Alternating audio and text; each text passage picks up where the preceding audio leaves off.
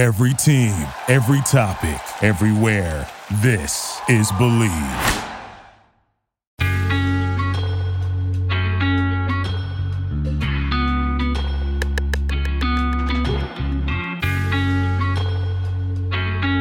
Welcome to Believe in Vikings. I am your host, Dustin Baker. I got Bryant McKinnie with me tonight, Sal Spiuce and Raun Sawh, the Believe in Vikings crew, and we are talking about the Week 7 Minnesota Vikings, who are 2-4, disappointingly.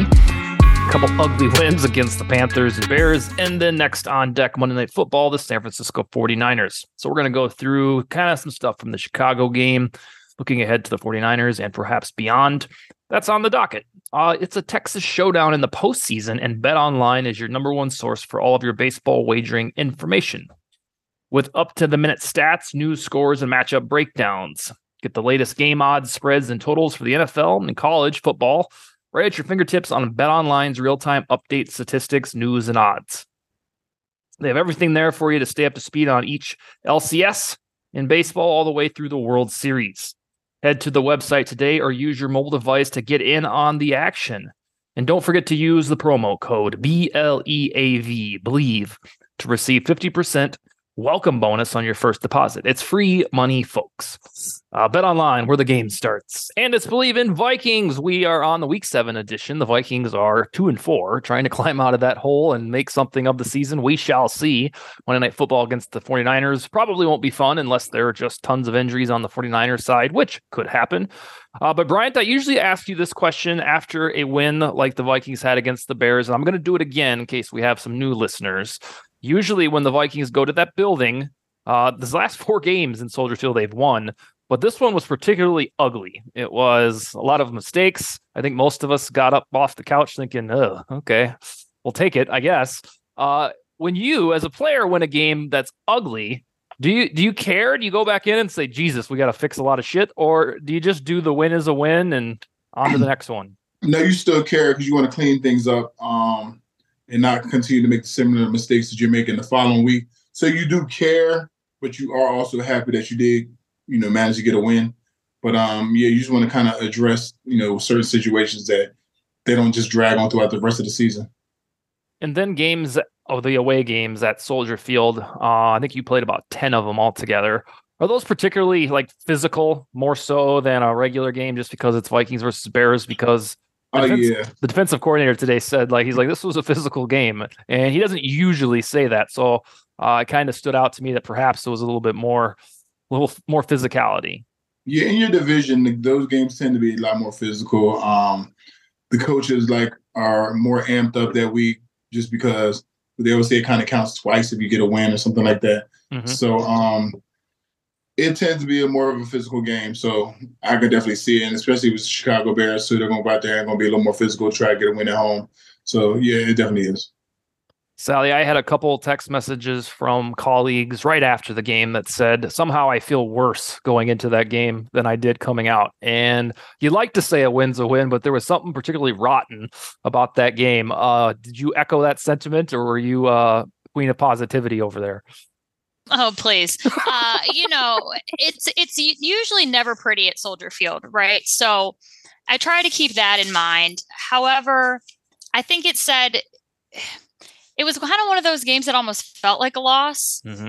It was a bummer to me that the offense looked so stagnant when, of course, they didn't have JJ, but they're playing a terrible defense in the Bears. I would have really liked to see them experiment a little bit because they're going to be out.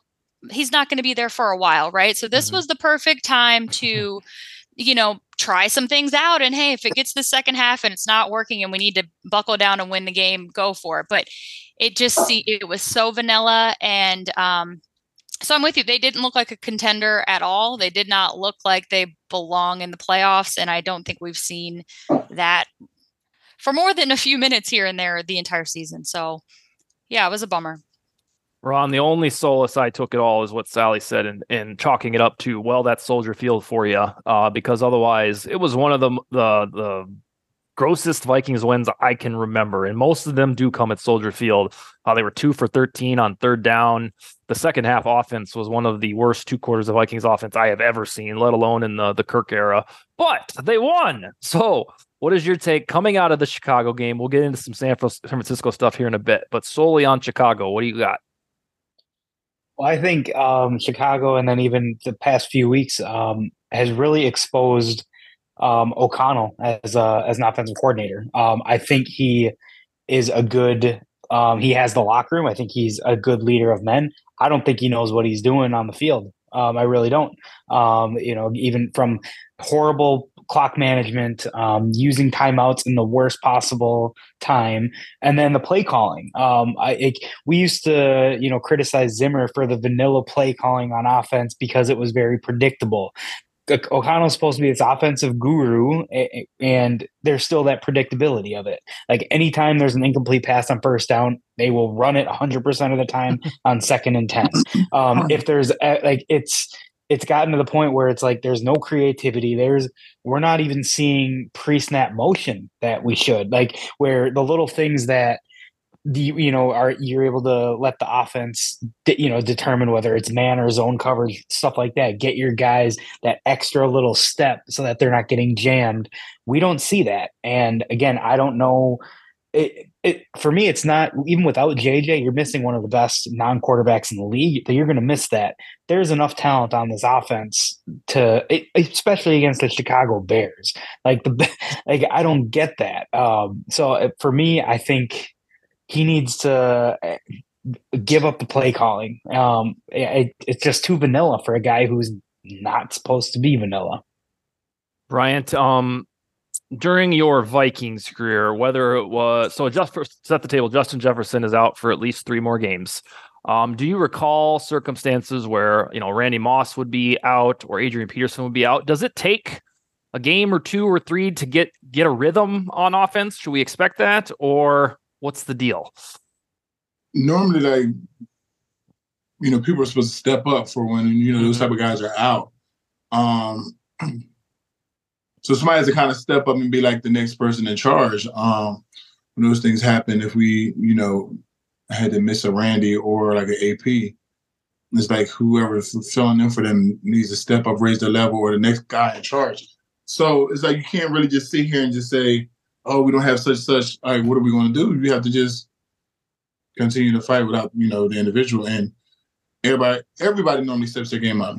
And so it shouldn't take, 2 or 3 games to get cooking. For who? Because, the offensive line still got to block who have to block. You know what I'm saying? You're only missing one person. So it's like, you're just missing that one playmaker, but like everybody else still has to do their individual job, I do. Yeah, I agree. Sally, the Vikings rank dead last in time of possession, dead last in rushing attempts.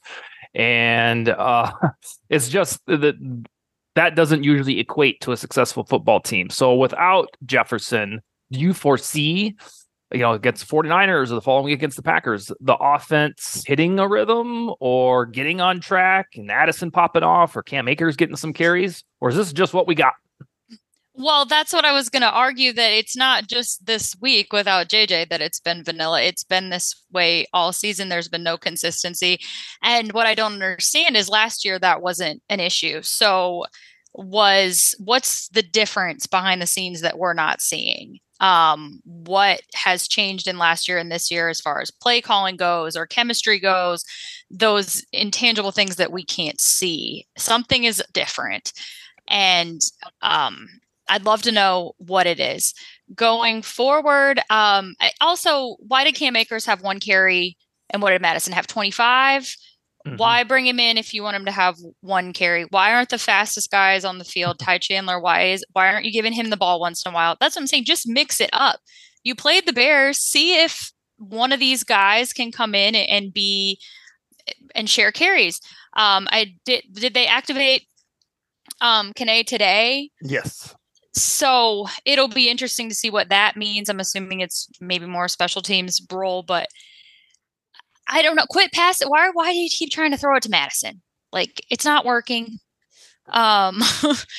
So yeah, going forward, I don't know. What if you couldn't try these things out against the Bears and get some rhythm? Are you going to get it on Monday night with the whole world watching against San Francisco? I see it unlikely.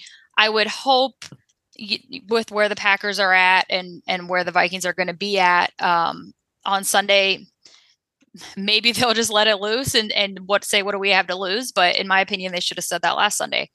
So it's not all on them. I mean, the guys are dropping balls too, right? Mm-hmm. So you can't blame it all on Kevin O'Connell's play calling and other things like that. I mean, it is really disappointing how many drops they have. And to piggyback off of that, it's like maybe there's a conservative nature because you can't trust guys to catch the ball. Like and we're all KJ Osborne fans, but how many balls has he either dropped or even when he catches the ball, it doesn't look natural. It's hitting him in the chest and bouncing into his hands. Like, there was that one it was a big first down play that he had, or, he got a first down and he let the ball hit him in the chest and he caught it. But it's also like, you're a wide receiver. You catch with your hands. And then Hawkinson there, the balls are hitting him in the hands and he's dropping them. You reset the tight end market as you wanted to do. Well, how about you reset those goddamn hands and catch the goddamn football? Like, I don't understand what's going on. None of these guys look like the players that they were last year. And that's the problem. That's what doesn't make sense is why is it happening across the board, these issues? Right. Yeah, and it's weird that they're keeping penalties down. They're one of the top 5 fewest penalized teams. Usually, if you have all that other bullshit going on, you're also undisciplined with the penalties. Well, they're not on the field to get the penalties. No, I'm talking on both sides of the ball. But yeah. Oh yeah. Well, the thing that O'Connell said after the game that the Vikings' best game, they're still chasing it. It's out there somewhere. So I have faith that he'll eventually. Because we didn't really have these types of offensive woes last year. But the thing that both of you touched on, Sally and Ron, is so what is there on a standard NFL game? There's about 60 snaps or so on offense. And there were 18 run plays to Madison and then 7 targets through the air. And for a guy who was mostly an RB2 last year, has shown throughout the first 5-6 weeks that he's probably best suited for that job, or at least in a committee with somebody like Akers. I think right now, especially because the offensive line run blocking is there. If you look at any credible metric, it says they're doing their piece. We got this offensive line finally. We've been praying for a decade, and it's like somehow the offense is still sputtering. So I think Josh Oliver Oliver is helping with that too. So. And I totally agree. So I'm going to guess that Madison's carries will eventually shrink and there will be complete equity between Akers and Madison. And I think it was a glaring example that you had that many touches to one guy and then the offense couldn't get cooking, but then you also had drops, but then you didn't also have Jefferson. It's always something with these disjoint, like the defense will look good and the offense goes to sleep and it drives me insane. Ron, the offense, what must it do? Or do you foresee it'll improve? Either one. I mean, I think just, creativity, but also they just need to be aggressive. They seem to be in every sense of the way playing to not lose a game rather than to winning a game. And now that's one thing when I don't know. It's hard to understand because I feel like the defense has been doing its job. Like, minus they've had their letdowns, but they've been on the field so much, it's hard for them to when they're getting gassed to make those plays when it matters, whether it is to get turnovers or whatnot.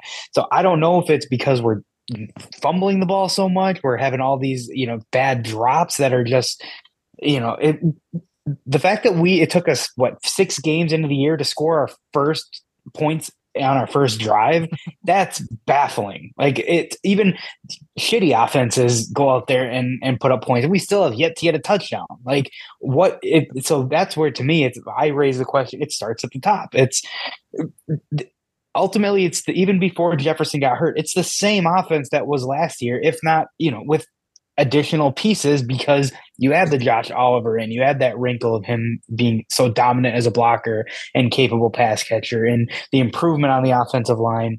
Like, whereas last year, I understand maybe being conservative because your defense was going to give up all these points. Whereas now they're bringing pressure. They're doing things to make the other team uncomfortable. I want to see that same aggression, which O'Connell has said that when he brought in Flores, that he likes the fact that he's aggressive on that side of the ball because he wants to be aggressive, but we haven't seen that. And I don't know where that's coming from, but I'd rather see them go out there and just, like they're playing Madden. Just throw it, the Randy ratio. Throw it deep, 30 times a game. See what happens. It's worth noting that on Monday, at least on paper, the San Francisco 49ers defense per talent from head to toe is about 6 times better than the Bears. From all of their linebackers, their entire defensive front. Might be a little bit of weakness at cornerback, but not anything like the Bears. So it'll be a test. It's a horrible assignment if you want to have a get right offense game. And I really couldn't, besides maybe the Browns this year or the Eagles, you can't really script a more tricky defense to go up with when you don't have Jefferson and you suffered from vanilla-ism at Soldier Field. Well, also polar opposite, as Ron was saying, of not having a touchdown the first drive. Last year, they were phenomenal on the first drive. Mm-hmm. Yeah, they went to bed in the third quarter. Right. So what happened to these scripted plays that seemingly worked last year? Well, they're ruined by fumbles. Well, that's true. That's exactly what it is because each one of those drives in the first 5 games, I'm trying to remember the first one against the Bucks, but each one of those drives where a fumble happened, the drive was going quite well. Now, the Chiefs game was the first damn play, but most of the first quarter momentum has been there, and it's been undone by a fumble. So it's to the testament. There's always something. And Brian, I want to ask you about this in case I forget. So Monday Night Football, that's when the Vikings play. I know that they had an extra off day, but does Monday Night Football have a different feel, or do you prepare differently at all because there's an extra day? Or walk me through that, how a week goes heading into MNF. Yeah, it's definitely an extra day of preparation because you have an extra day. It's a longer day too because then it's like you have all day Monday of still just kind of being around the hotel, so it should be well rested because you have extra day of rest, and then at that you play at night. Mm-hmm. So this is a week where I feel like it shouldn't be that many penalties. You have an extra day of learning plays, your assignment, like just being on point and studying. Like you have the early part of the day because you have to get up for breakfast and have a walkthrough probably on Monday. So you're up. So it's like go through your playbooks, like just have everything down packed by the time you get there on Sunday evening. Sally, today, in addition to Jalen Naylor being designated to return, he can be activated for the regular season anytime in the next 21 days, officially back at practice anyhow. Kene Nwangu was activated. He'll play on Sunday, we think, probably back to his kick returner job. But the bad news was Marcus Davenport hits injured reserve with a high ankle sprain. And usually, especially if you follow NBA and all that, you can usually write a guy off for 6 weeks when he has a high ankle sprain, unless it's the playoffs and they play through pain or something. We're not there, nor will we probably get there. But I want to ask you now that we've seen the Flores defense get better in the last 3 weeks, it looked great against the rookie quarterback in Carolina. I think it held its own, you'd sort of say, against the Chiefs. Then looked against Tyson Bagent and Justin Fields, looked pretty damn good. Are we back to thinking, all right, Flores knows what he's doing. He can get over the loss of Davenport, or was Davenport a special sauce for getting this thing going? Well, as someone who's like 6 months removed from a high ankle sprain, let me tell you, I feel Marcus Davenport's pain. Okay, it is lengthy. I had missed some time in the training room for sure, so it's definitely going to be that long.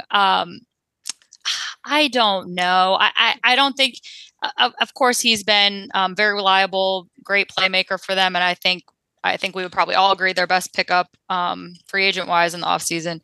But I don't know. I mean, you would think somebody else would be able to step up. I know. I don't know. Honestly, I'm sorry. I know it's such a crappy answer, but I think it's, honestly, I don't know if this is going to make a lot of sense, but I think it depends a lot on how the offense does, because they have to get those guys off the field more often. And whoever steps up is not going to have the same level of experience or talent as him. So if they're gassed and overwhelmed, that's not going to help the situation. Ron, when Davenport missed most of the first 3 games, especially the first 2, we were kind of like, oh, well, we'll see how this goes. They've got Wanham and Jones. And then by week 3 or 4, we're begging for Davenport to be back because, especially against the Chargers, they blitzed out the wazoo, but it didn't do anything. It was like there was nobody getting to the quarterback, so why even bother blitzing? It looks cooler on film, But with Davenport back out on the shelf, do you think the Flores defense has turned the corner and is able to, Wanham's getting a little bit hot. Andre Carter could see the field. Do you think we're in a better place without Davenport? Or are we back to where we were against the Eagles and Chargers? I mean, I think it obviously hurts because if nothing else, you're taking away a depth piece. You no longer have, Wanham as a backup, or coming in a situational sense where he is better. Like he's better than at that role than he is as an every down outside linebacker. So losing Davenport is going to hurt because him and Hunter on the edge, like there was an impact there. Mm-hmm, and as much as Flores likes to blitz, it's great to blitz, but if you're not getting home, what does it matter? We saw that in what was the game where the one guy, I can't even think of his name now, but where he had one pass rush, almost got a sack. I think it was against the Bucks, where he had Whiteley. Baker. Yep. Mm-hmm. And it's great. Like blitzing is great unless you can't get home because then you're just vulnerable on the back end. So, I mean, it's one of those. I know people like to criticize KOC on his or not KOC, Kwesi on signing Davenport. You can't predict injuries. Like, I get it.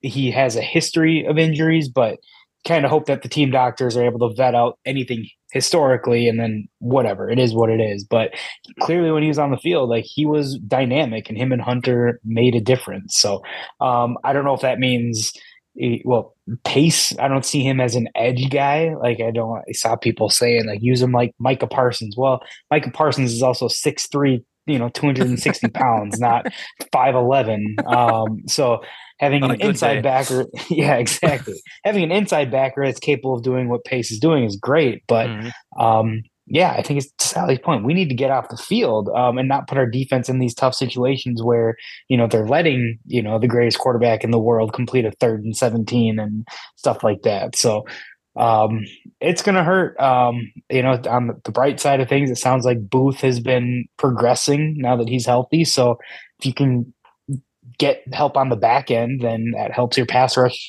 as well. So we'll see how it plays out because, it's not going to be a fun task this coming week. Yeah, Booth, in an unforeseen way, played 26 defensive snaps against the Bears. And normally you'd be like, well, second round pick. Of course he did. But he's been notoriously banished to the bench. And he got a shot and did pretty damn well, or at least didn't make any huge headlines, which is the good news for a cornerback. But then again, it was also against the Bears. One other note on Davenport. So he's guaranteed to be out for 4 games. No matter what, he's out until at least right before Thanksgiving. So if we get back to the Wanham and Jones sandwich that isn't effective like we saw against the Buccaneers and Eagles, there is Andre Carter. He's on the active roster. And then Luigi Villain is on the practice squad if they need a different look to point that out. So I'm not going to ask for anybody's predictions because I don't think that's fair. We don't a little mercy angle there.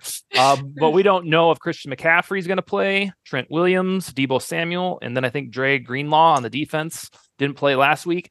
So it would be kind of giving 2 predictions if those guys play or if they don't. But I'll ask for your guys' general sentiment heading into this. The Vikings usually on Monday Night Football aren't gangbusters at home. They tend to be better. Another thing is they're facing a 4-game losing streak at home. It would be the first time in Vikings history that they lost 4 games out of the gate at home, which is just miserable sounding.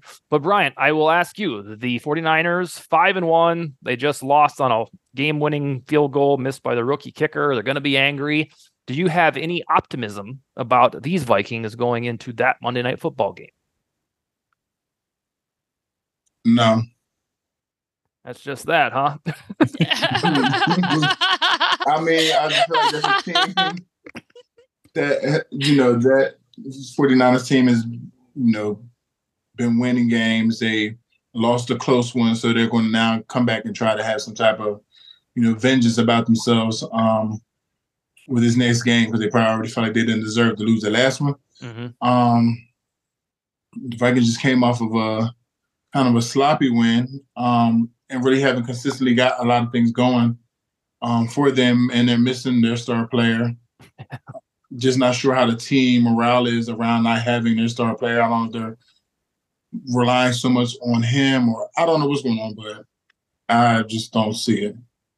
that's kind of where I'm at, doing the eternal optimist fan thing. I always got to find reasons for hope. Like, driving up there 4 hours every Sunday, or in this case, Monday, I have to figure out a reason why I'm doing that. And so this time what I do is I work myself into all right, well, they don't usually lose this much at home, and Brock Purdy might get flustered by this blitz, but then I always forget that Jefferson's not playing. And I'm like, oh God, no, we're going to have to do this complete patchwork thing and hope that maybe a couple of their guys are out. And it always brings me back to the same spot. Like, yeah, well, I don't know. So Sally, Bryant very plainly said, no, not going to happen. Do you have a different gospel for us on this? Well, to Bryant's point, obviously Justin Jefferson, best wide receiver in the league, right? But if him being out is that detrimental to you, if you have no backup plan at all for if this were to ever come up and you've never worked that out, then that's a problem. Your entire I don't get it. Like missing a guy like Justin Jefferson would affect any team, of course, but we're sitting here listing all the players that the 49ers might be out, including Christian McCaffrey, and no one's singing that narrative about them. So what is the issue? No, I'm with Bryant. No, I don't think it's going to happen. Obviously, no one thought the Browns were going to win. So, of course, I guess anything could happen, but it's very unlikely. And I'm sitting here wondering, in my mind, I'm already kind of looking ahead to the Packers, kind of just mentally skipped this one. But, I don't want to get too far ahead of myself, but are they going to win a game at home before Thanksgiving? Oh, that would have to be against the Saints. I know. So it's not out of the question. They can barely beat the Bears. So it's going to be real depressing around there. The tailgate has not been great. Yeah, tailgate has not been tailgating. I came home last week with like almost a full cooler of alcohol. People are not believing. They're not coming early and they're not staying after. It's really, but what? There's nothing, to celebrate. There's nothing really to believe in. I can't remember if I said it on this show or a different one, but if you go back to the Colts game, they needed the biggest comeback in NFL history to win that thing. And then the home game after that, they needed the longest field goal in franchise history to beat the Giants. 3 weeks later, they lost to the Giants in the postseason. These are all at home. Week 1 at home, lost to the Buccaneers. They lost to the Chargers at home, and then the Chiefs, which we kind of expected at home. We haven't had a regular Vikings win at home since like last November. So coming up on a year. And it really spooks me that can't be the fortress of home field, because even in Zimmer's dark days, it was still pretty tough for the Vikings to lose at home. And those are little tidbits of things that will give me weird optimism. Like, they can't keep happening. They have to win at home because that's what they usually do. These are just things that rattle around in my head, so I don't take them to the bank.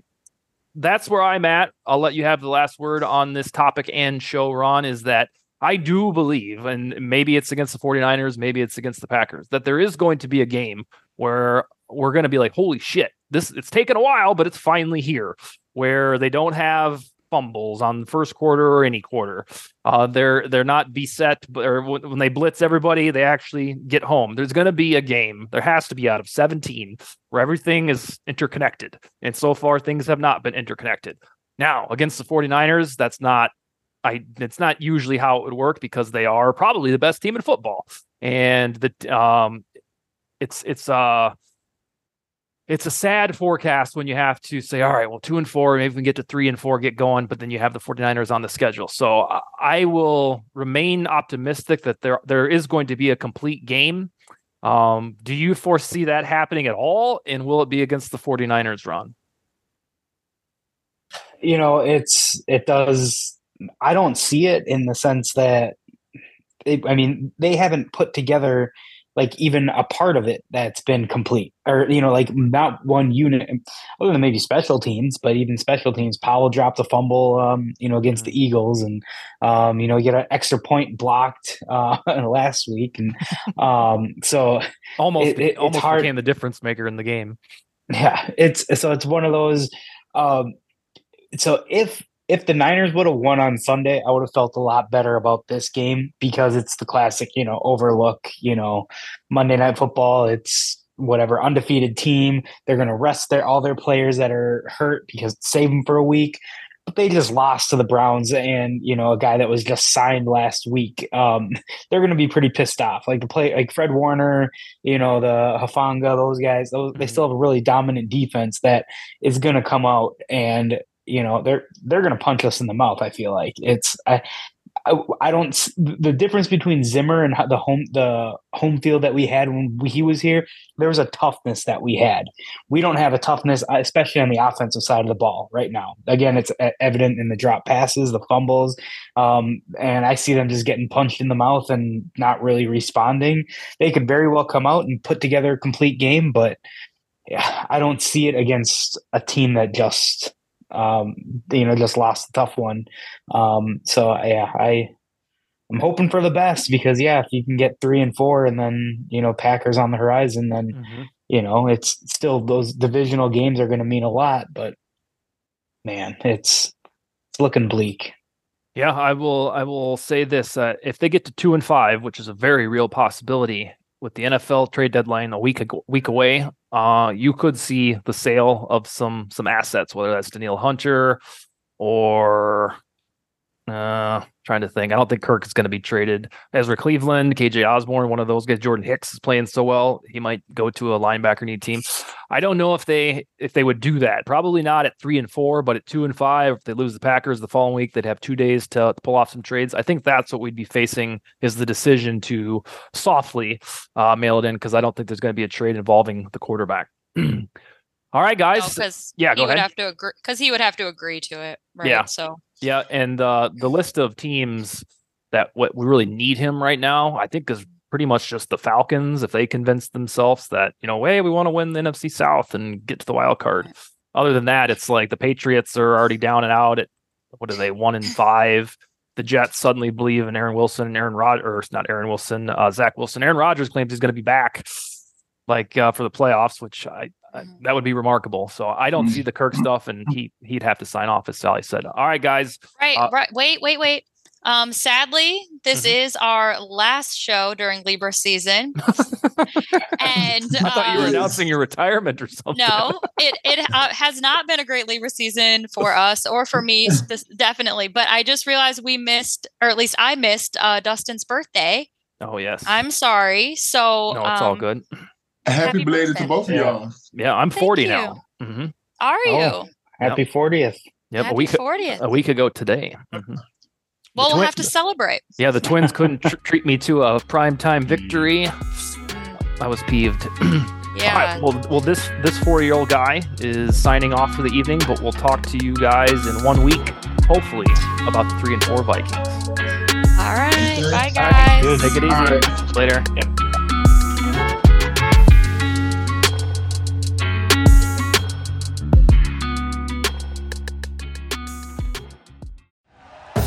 Thank you for listening to Believe.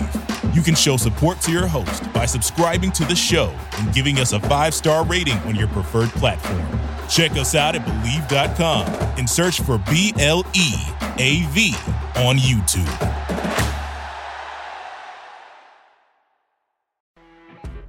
You know when you're listening to a true crime story that has an unbelievable plot twist that makes you stop in your tracks? That's what our podcast, People Are the Worst, brings you with each episode. I'm Rachel. And I'm Rebecca. We're identical twins who love true crime cases that make you say, didn't see that coming, and we hate the people responsible for them. Listen to People Are the Worst now on Apple, Spotify, or wherever you get your podcasts.